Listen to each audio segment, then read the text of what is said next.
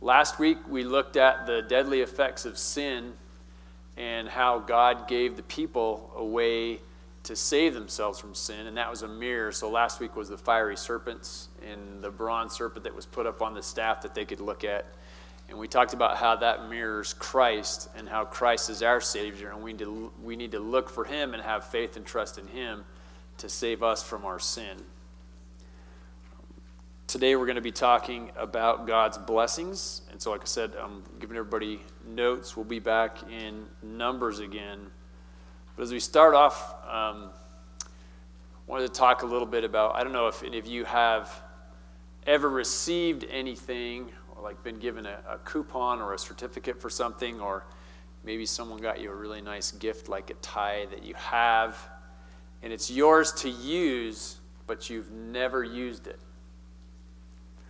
I have things I know, I see something, I think I really need that, and I'll buy that tool, and it'll sit in my toolbox in its original packaging, and it just sits there, and it never gets used. Regifts. They can be regifts. Once upon a time, where I worked, I was required to wear a tie, so I've worn all my ties. I don't have any ties I haven't worn. I even have some really ugly ties. There's another story that's interesting that they had in the Leader Guide. And back in the 1800s, the Canadian Pacific Railroad was wanting to complete the rail line all the way across the country of Canada. And so to do that, they had to negotiate with a lot of the indigenous people in Canada. And the Blackfoot tribe really didn't want to cooperate, and there were some hostilities and things that happened. But there was a Blackfoot chief named Crowfoot, who was a leader of the Blackfoot Confederation, and he actually negotiated with the Canadian Pacific Railroad and negotiated a deal where they received payment for land in kind. And the railroad was really grateful that he was able to do that, and so they awarded Chief Crowfoot a lifetime railroad pass. And so he had that pass, and he wore it on a chain around his neck, but he never, ever used it, okay? And so that's just one of those things to think about when we talk about God. And God has many promises, and he's told us many things that we can do. But God wants us to avail ourselves of those promises. He wants us to use those promises. He doesn't want us to take it and hang it around our neck like something that we have that's proud that we don't ever use. And you may have been in someone's house that has a Bible, that someone gave them that Bible, but it sits on the bookshelf, and it's never taken down, and it's never opened, and it's never used. But it's, God's given us those things. And so that's the lesson we're going to talk about today, is about God's blessings for his people and how we should use those things. So what we'll be looking for today in this, the Christ connection, and we're going to be talking about a diviner whose name was Balaam, is that Balaam could not curse God's people, but blessed them instead and proclaimed God's faithfulness. Balaam's blessings ultimately were realized centuries later in Jesus, and Jesus is the conquering king who fulfilled God's covenant promises and delivered his people from sin. So those are the things that we're going to be looking for today. So to give you a little background about where we're at, this is still, the people are in the wilderness, but they're almost finished with that time, and they're on the east side of the Jordan, and they're wanting to go across. And so they talked to the Amorites, and it was King Sihon, and they asked to be able to pass, and the answer they got back was King Sihon sent an army. But God gave the Israelites victory, and they defeated the Amorites. And so then they went toward the land of Bashan with King Og, and the same thing happened where the Bashanites came out, but God helped the Israelites prevail over them. And so then they went out to the plain of Moab, and King Balak was the king of the Moabites at that time. And he saw what happened to the other two peoples, the Amorites and the people from Bashan, that the Israelites had defeated them in battle. So Balak was very nervous and worried about the Israelites because they're headed his way. They're headed to Moab where he's the king. And so he comes up with this really good idea. There was a diviner, or someone who supposedly had the power to bless and curse different people. So if this diviner gave you a blessing, that blessing was supposed to come true. If he cursed you, that curse was supposed to come true. So Balak, the king of the Moabites, sends, some emissaries with money and gifts to this diviner named Balaam. And he's trying to convince Balaam to come and curse the Israelites so that he can defeat them in battle.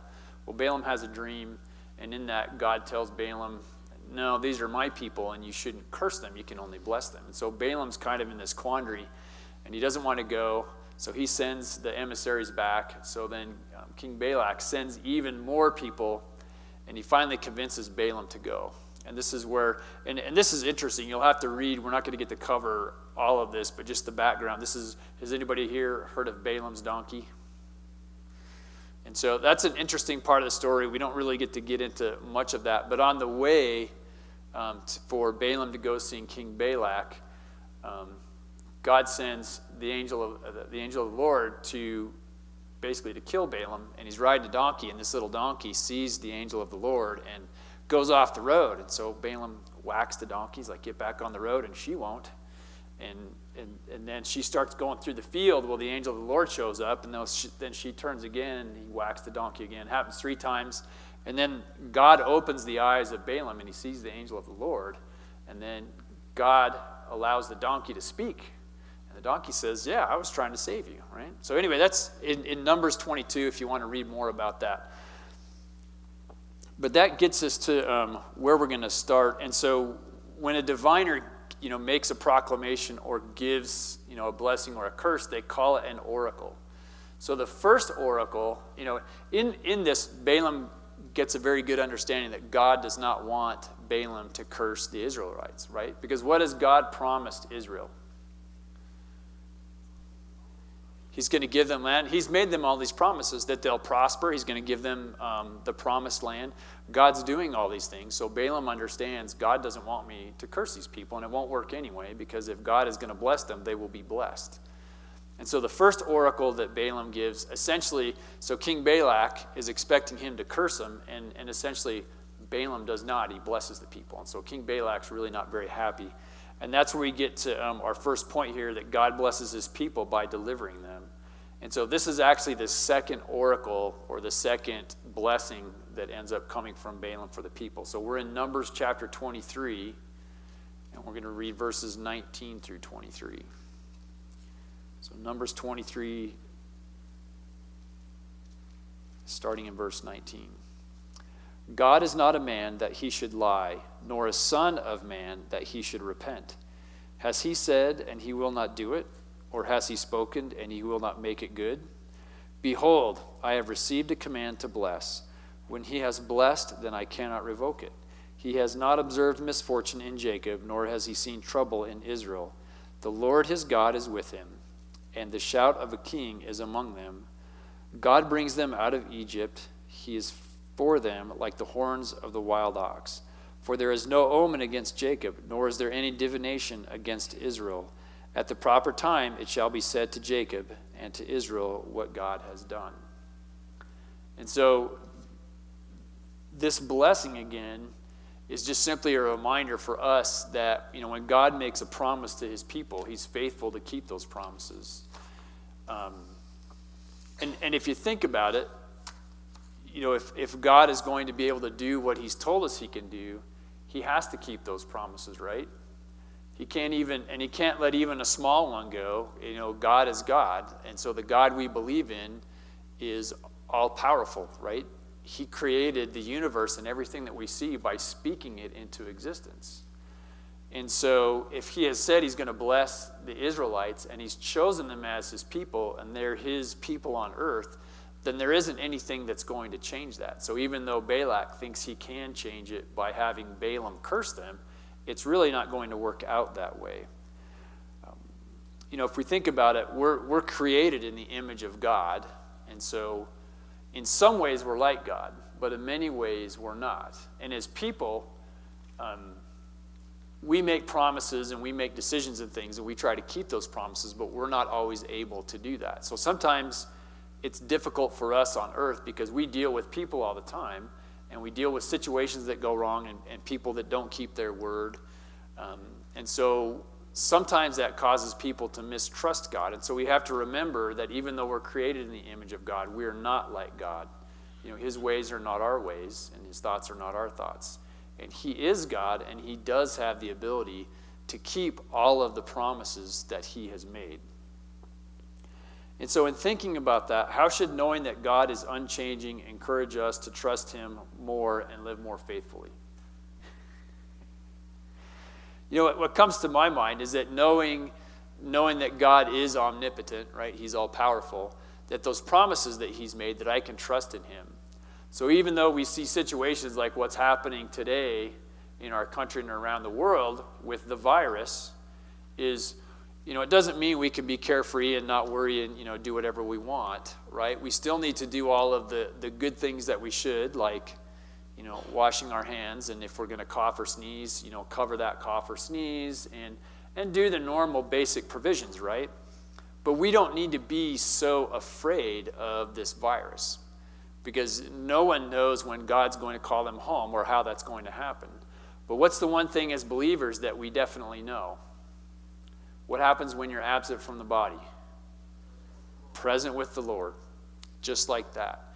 And that should give us comfort, and that gives me comfort in knowing that I can still go about and do my daily routine. And even though there's a lot of stuff gone from the grocery store, I still have a lot of things at my house. Just because you don't have hand sanitizer doesn't mean you can't use soap to wash your hands, right? I mean, God has provided for his people all along, and he still provides for us.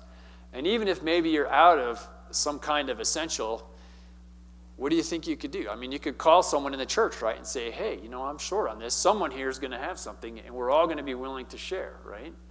And it's not that, there won't ever be any more of those things in the grocery store. It's going to start showing up again. Things will start working again.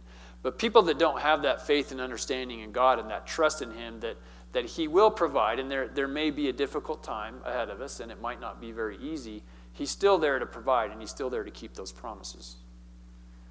My sister sent me an email, a quote.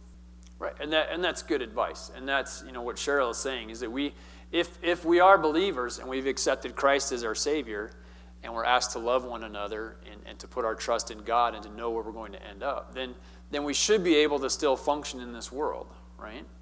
And if we've read the Bible and we understand, we know that God promised us Christ will come back, right?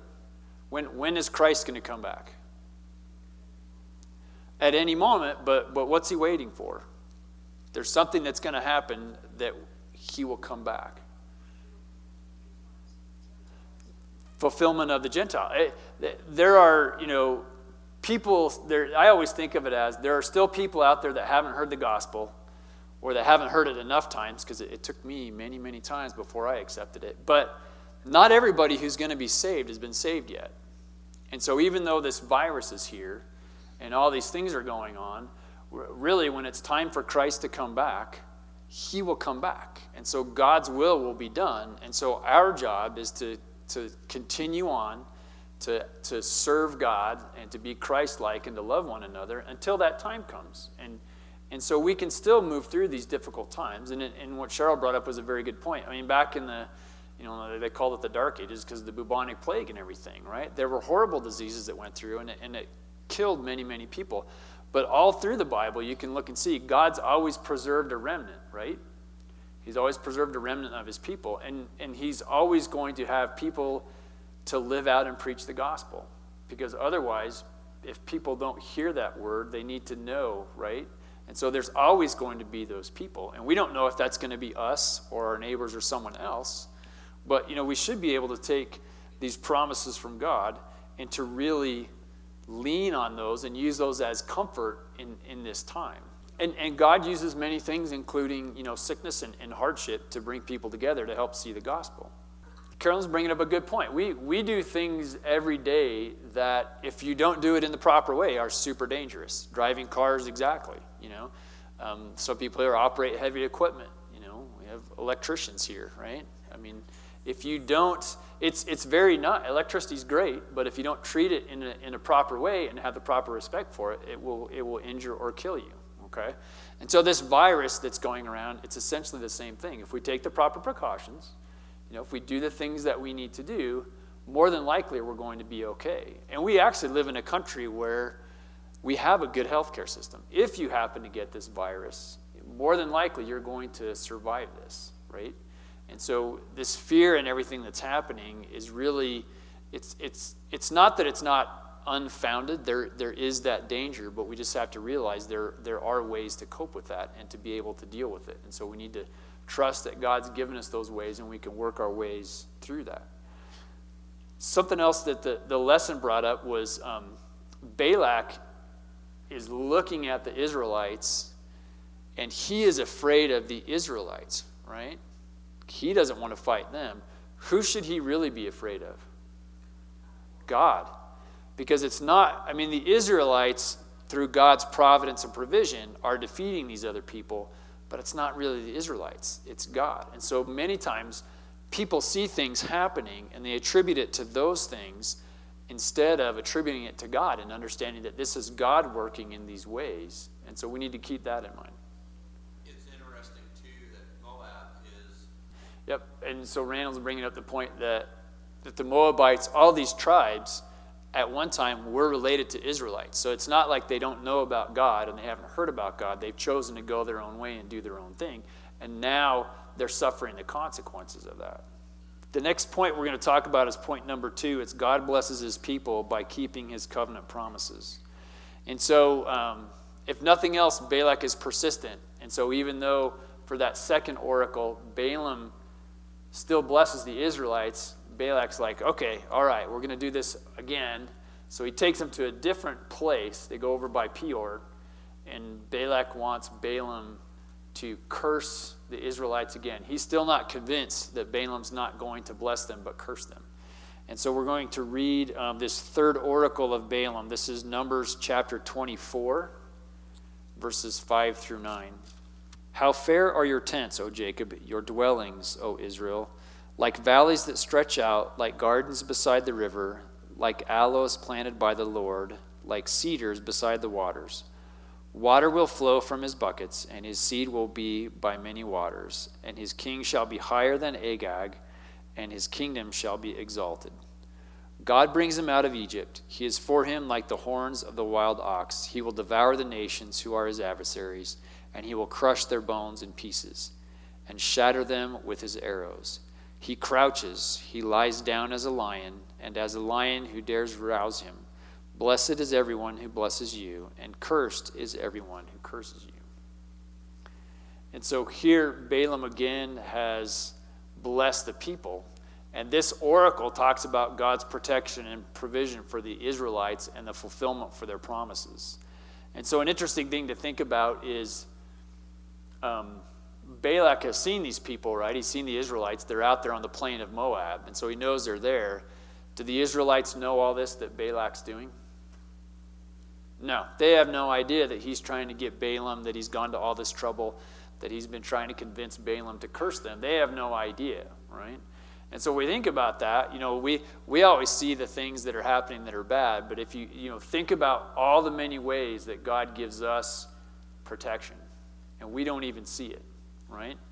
And sometimes it happens where, you hear stories of people that were supposed to get on an airplane and that airplane crashes. And they didn't get on the airplane because they had a flat tire on the way to the airport. God intervenes in many ways. And I know there have been times in my life where I thought I was going to do something and make this decision, but something happened along the way and I made a different decision. And then, sometime later you can look back and see, wow, had I done what I originally wanted to do, things would have worked out in a very different way, and it wouldn't have been in a good way. And so God has that protection and that blessing for us that happens all the time, whether we see it or not. And there are many things that God protects us from as individuals and as our church and as our nation that he's shielded us from that we have no idea because we only see the things that actually happen. And it's that, it's what he's talking about, when you look in verse 5 about how fair your tents, O Jacob, your dwellings, O Israel. He's really blessed the people. And that should help us to live confident lives and to be faithful and confident in God and knowing that he's going to keep his promises and that he's promised to bless us and that he will follow through with those blessings. So how do you think God's faithfulness to protect and provide for his people should address our temptation to worry about the needs of tomorrow? Should it help us not worry? Does anybody here never worry? No, we all worry, right? We all are concerned about things. And that's just, I think part of that is human nature, right? Because nobody here's lived a perfect life where everything has gone exactly like they want, right? And so because things don't always go exactly like we want them to go that way. And so we plan and we prepare, but we still know that things may not always go right. But we're not supposed to worry about those things. So if God, God is omnipotent and he's omniscient. So he's all powerful and he knows everything. He has our life planned for us, right? He has a plan for us. We need to try to follow that plan. And if we follow that as best as we can and we're in his will, will things always be good for us, what we call good, right? And then we have to look at definition for what God calls good and what we call good. We call good, everything works, right? My car always starts. I never get flat tires. It doesn't rain right before I'm going to go out and do field work. I never get any angry calls from members. All those kind of things. Well, that's not how life works, right? And the basis for all of that, if we go all the way back to Genesis in chapter 3, is because Adam and Eve were disobedient and sin came into the world. And all these things that happen now are the result of that. So you get into things, we start talking about good and bad and those kind of things. Many things you can't classify as good or bad. It just is what it is. And we live in a Genesis 3 world with sin, and we have to learn to deal with that. And one of those things is that things won't always work out the way that we want. So we need to have trust in the Lord and to not worry about it. And I know we're still going to worry because that's just how we are. But when we catch ourselves worrying, what's one thing that we can do when you're really worried about something? What should we do with that? Pray. Because God tells us we should cast all our cares upon him, right? Take that to the Lord, hand that over to God, and let him help you work through that. Now, that doesn't mean that we just do what some people say, let go and let God. Well, we still have some things we're supposed to do. We're still supposed to be responsible people. We should still make good choices. We should follow through with what God wants us to do. But we also need to have trust in him that things will work out in a good way. True, and so Guyan's point is trusting who he is, which he is a good and loving God, and so he will do what's best for us, even though we don't always know what that is.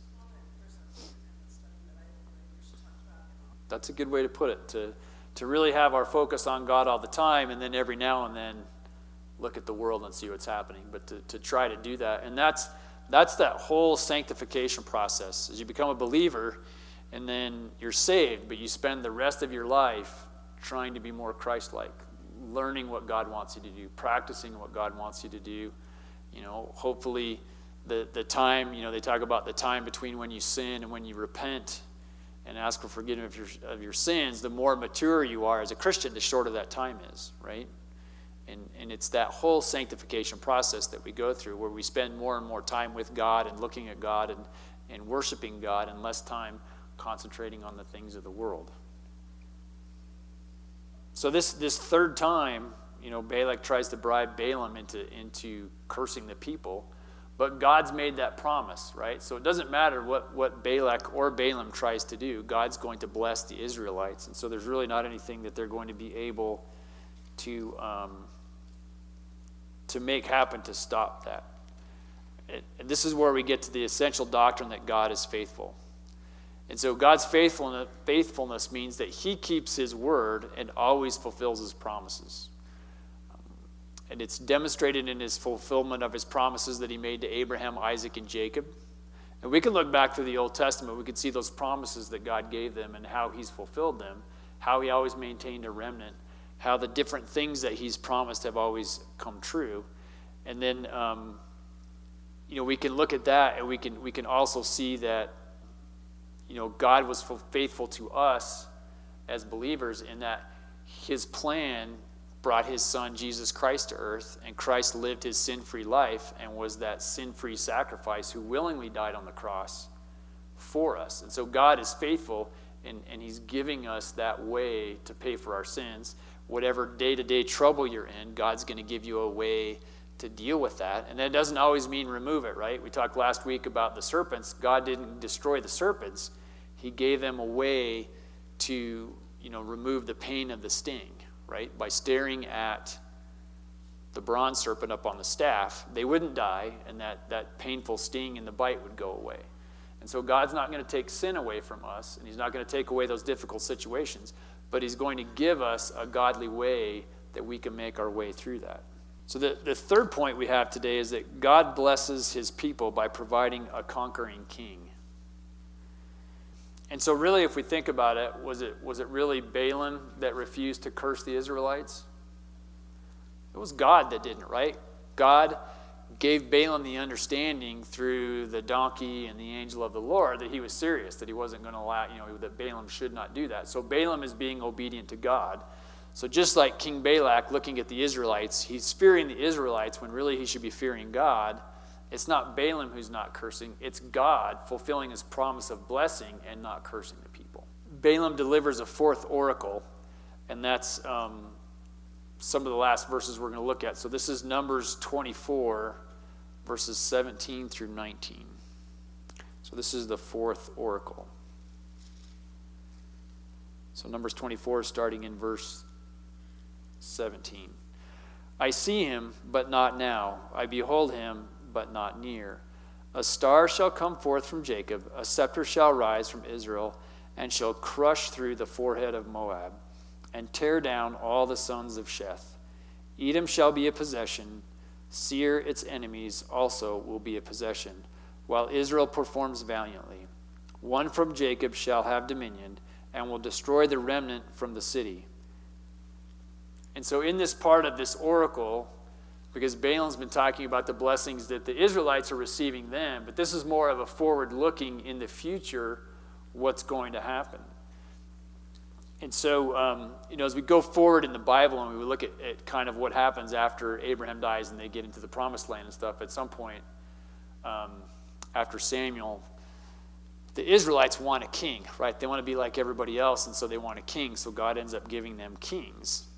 And all these kings that God gives the Israelites are, again, like many things in the Old Testament, a foreshadow of what's to come. But because these are human kings, they're never perfect. So the first king that God gave the people, who was the first king that God gave the people? Saul, okay? And so Saul was an okay king, right? But he did a couple things that were wrong. Who could tell me, do you know what the faults that Saul did?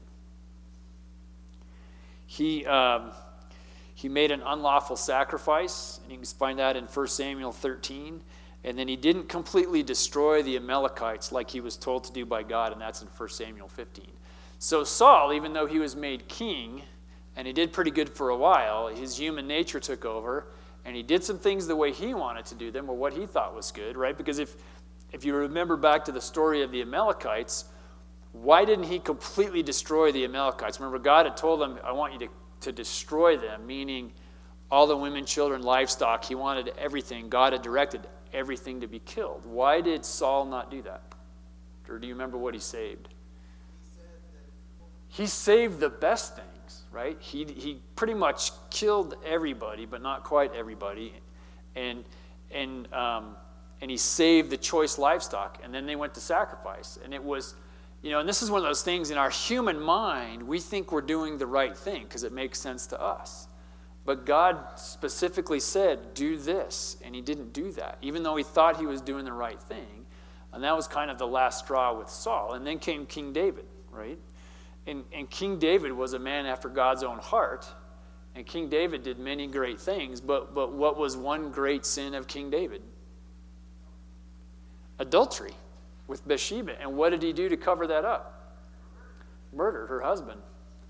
And so even though David was a great king and did many things, he still had faults as an earthly king. After David was King Solomon, and he was the wisest king that ever was. That was that one thing that God asked him what he wanted, and Solomon said, well, I want wisdom. So God gave Solomon great wisdom. But what did that wisdom do for him? Nothing. He used it in good ways, in many ways, but what ended up happening to Solomon? Did he just have one wife? He married a whole bunch of foreign wives, started adopting their religious practices and their idolatry, and that was the undoing of Solomon. He forgot. He didn't follow the first commandment, that God's the only God, right? He started worshiping all these other gods. And so that was the downfall of Solomon. And then if you read through the Old Testament, and you go through in Kings and Chronicles, you start to see, starting with Rehoboam, there are many, many kings in the line after Solomon. And some of them were good, but they weren't good for very long. And then there's this repeated refrain that they were either wicked or they were exceedingly wicked, and God gets rid of them. And they go all the way through. And this ends up leading the people in Israel, the Israelites, they end up losing Jerusalem, and they go into captivity in Babylon. And that's the end result of all these earthly kings. But this is still a picture of what God wants us to think about, right? And so we know we need a king. We just don't need an earthly king. We need a perfect king, right? And who was the perfect king that God sent? Jesus Christ. He's our perfect king. He's our high priest and our perfect king, who was able to come and do all the things that we need and to sacrifice for everyone once for all. And so, in this oracle that Balaam is talking about, he's foretelling that, or saying this is going to happen in the future, because he's talking about a star shall come forth from Jacob, right? A scepter shall rise from Israel. And it's that whole thing in the Old Testament where it's that continuing line that starts and goes all the way down through David, and you can go read in the Gospels the genealogy that goes all the way to Christ. And it's all of that. And so there again, these are promises that God has made that are kept and come true, and some of it in pretty interesting ways, where God always preserves that line, but it comes through, and it's exactly what God said it would be, and it came out exactly how God said it would come out. And so if you'll flip to it's 1 Corinthians chapter 15, we're going to read verses 25 and 26. For he must reign until he has put all his enemies under his feet. The last enemy that will be abolished is death. And what Paul's talking about here in the letter to the Corinthians is Christ. And he comes and, he abolished death by his work on the cross. His perfect sacrifice was what paid for everyone's sin. And in that, death has no sting, right? And we're getting close to coming up to Easter here when we celebrate that. When we think about that work that Christ does on the cross for us, and that he did, and how that works in our lives, that we don't have to fear death. And especially now, you wonder why people are doing all the crazy things they're doing now. If you're not a believer and you're spiritually dead, where do you get all of your rewards? Right here, right now. It's literally, people talk about, whoever dies with the most toys wins. Well, if this is all the reward you get, you should do everything to stay alive, to enjoy those rewards, because your eternal life is going to be, separated from God. And we talk about death, and really what death means is separation. When we talk about, eternal death, it's not that your spirit dies, it's that you are eternally separated from God. In some cultures, if you read and you think about it, when someone does something really bad, and it even talks about it in the Bible, in the Old Testament, there were some sins that someone would commit that they were kicked out, right? They were sent out and they couldn't come back. That, in a way, is a death, right? If you ever heard someone say, oh, well, they're dead to me. Well, physically, their body's alive, but they have no relationship with them. They've cut them off. They don't talk to them. They don't see them. They don't want to have anything to do with them. And that's what eternal death is you are eternally separated from God. And so those people that, right now have this fear and don't have that understanding, and all they know is what's going to happen to them, they don't understand that even though, a person may think that they won't be resurrected, that when they die and the worms eat them and they're gone. You can think that, but that's not God's truth. And the Bible tells us God's truth. Everyone's resurrected. Everyone. It's just, where do you go once you're resurrected? What kind of judgment is there? If your name is written in the Lamb's Book of Life, there is no judgment. Your sin is paid for. If it's not, you pay for your sin with eternal separation from God. And so, as we think about what we can do, for application-wise as Christians, it's to help people, especially in these times, because Cheryl brought it up. there's this great opportunity now where there's this thing that's come up where you may get a chance to talk to people about what's happening and why they're afraid. And you may be able to ask someone, well, I know you're afraid of dying, but what happens to you when you die? What do you think happens? And then you can hear what that person says, and they may be a Christian and a believer, and then you can pray together, and that's a great thing, and you can encourage and build each other up. But it may be someone who's not saved who may say, I don't know, I heard about God, but this and that, and or they may have a very unbiblical understanding of what being saved means, right? There are lots of churches out there that preach lots of different ways to get saved, and we know that there's only one way, and that's through belief in Christ. So there are these opportunities that are out there, and God's given us these blessings. And so when we think about it, we know that we have received God's blessing as believers through eternal life through Jesus Christ. That we know, no matter how many trials we go through here on earth, that where we will end up is much better because we're going to be in the presence of God the Creator and Jesus Christ His Son, and we'll be there with Him. And if you read in Revelation, when we talk about the new earth and everything, it's always amazing to me that there's no sun because God is light, and there's so much light, you don't need anything else. And when they talk about no shadow, is there anywhere on earth where there's not a shadow? You could artificially create it by putting a whole bunch of lights around, but even then, if you really look, there's always shadow here, right? In heaven, there's not. That's how much light God is. There is no shadow. There's no darkness. There's none of that. And so that's an amazing promise and something, and that's encouraging to me when I think about that, is I want to be where there is. It's that light, and it's that great, and you don't have to worry about what's coming up and those kind of things. So those are, when we think about these things and the blessings that we have through God, in our knowledge and understanding that He's faithful and He will be true and He will keep His promises and we will receive those blessings, that we should be able to share those with other people. Well, thanks for coming. We're going to go ahead and close in prayer.